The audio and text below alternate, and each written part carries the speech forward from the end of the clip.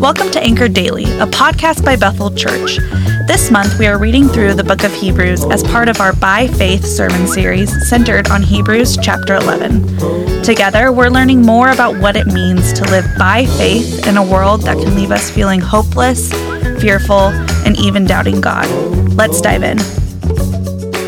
Hello, friends. Kent here. In this podcast, we'll conclude the book of Hebrews by taking a look at chapter 13.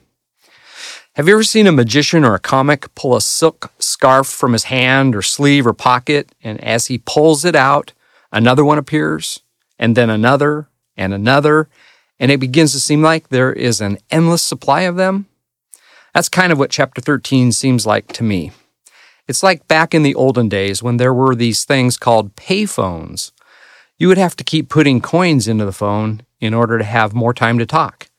If you had a lot to say, you would either have to have a lot of coins on hand or cram a whole lot of talking into a short amount of time. The author of the book of Hebrews kind of crams a lot of instruction into just 25 verses. The last chapters of Hebrews really focus on living by faith. Chapter 11 is the great faith chapter, giving us examples of those who lived by faith.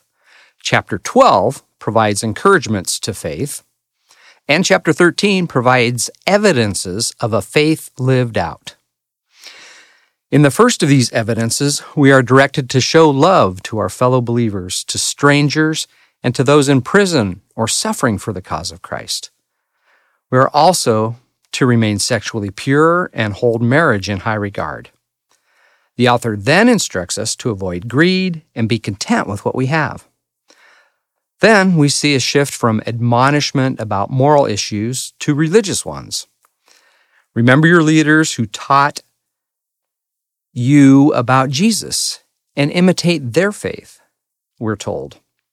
Don't get caught up in any kind of strange or diverse teaching that takes our focus away from Christ and His work for and in us. Instead, we are directed to align ourselves with a Savior who suffered and bore disgrace and sacrificed for us. After that, we are given two means by which we are to sacrifice. The first is a sacrifice of praise, a sweet offering to the Lord. The second is a sacrifice of doing good and sharing what we have. We are told that these sacrifices are pleasing to God.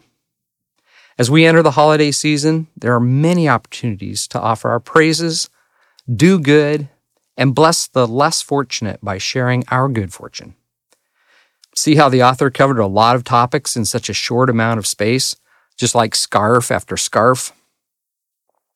And then the book finishes with a great benediction that uses the word equip, or the concept of making complete. That word in the Greek is katartizo. It is the same word used to describe how Peter, James, and John mended their fishing nets, or how a physician mends a broken bone, or the way soldiers will equip their army for battle. I really like this picture of being mended, made right, completed thoroughly, repaired and prepared.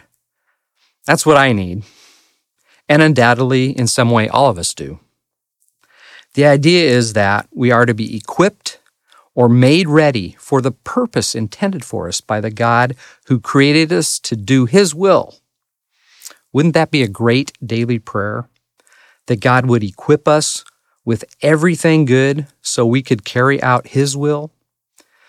My encouragement today is that each of us live out our faith by following these instructions laid out for us in the final chapter of the letter to the Hebrews.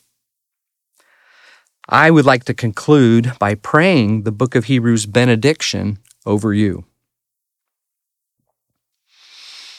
Now may the God of peace, who brought again from the dead our Lord Jesus, the great shepherd of the sheep, by the blood of the eternal covenant, equip you with everything good that you may do His will, working in us that which is pleasing in His sight, through Jesus Christ, to whom be the glory forever and ever.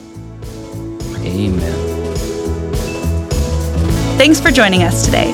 Listen in tomorrow as we encourage each other through God's Word. If you haven't already subscribed, please do so because we would love to continue to grow with you. We'd also like the chance to connect with you. If you go to bethel.ch, you will find all sorts of ways to serve, worship, and learn together. We can't wait to learn more together tomorrow, but until then, stay classy, Bethel family.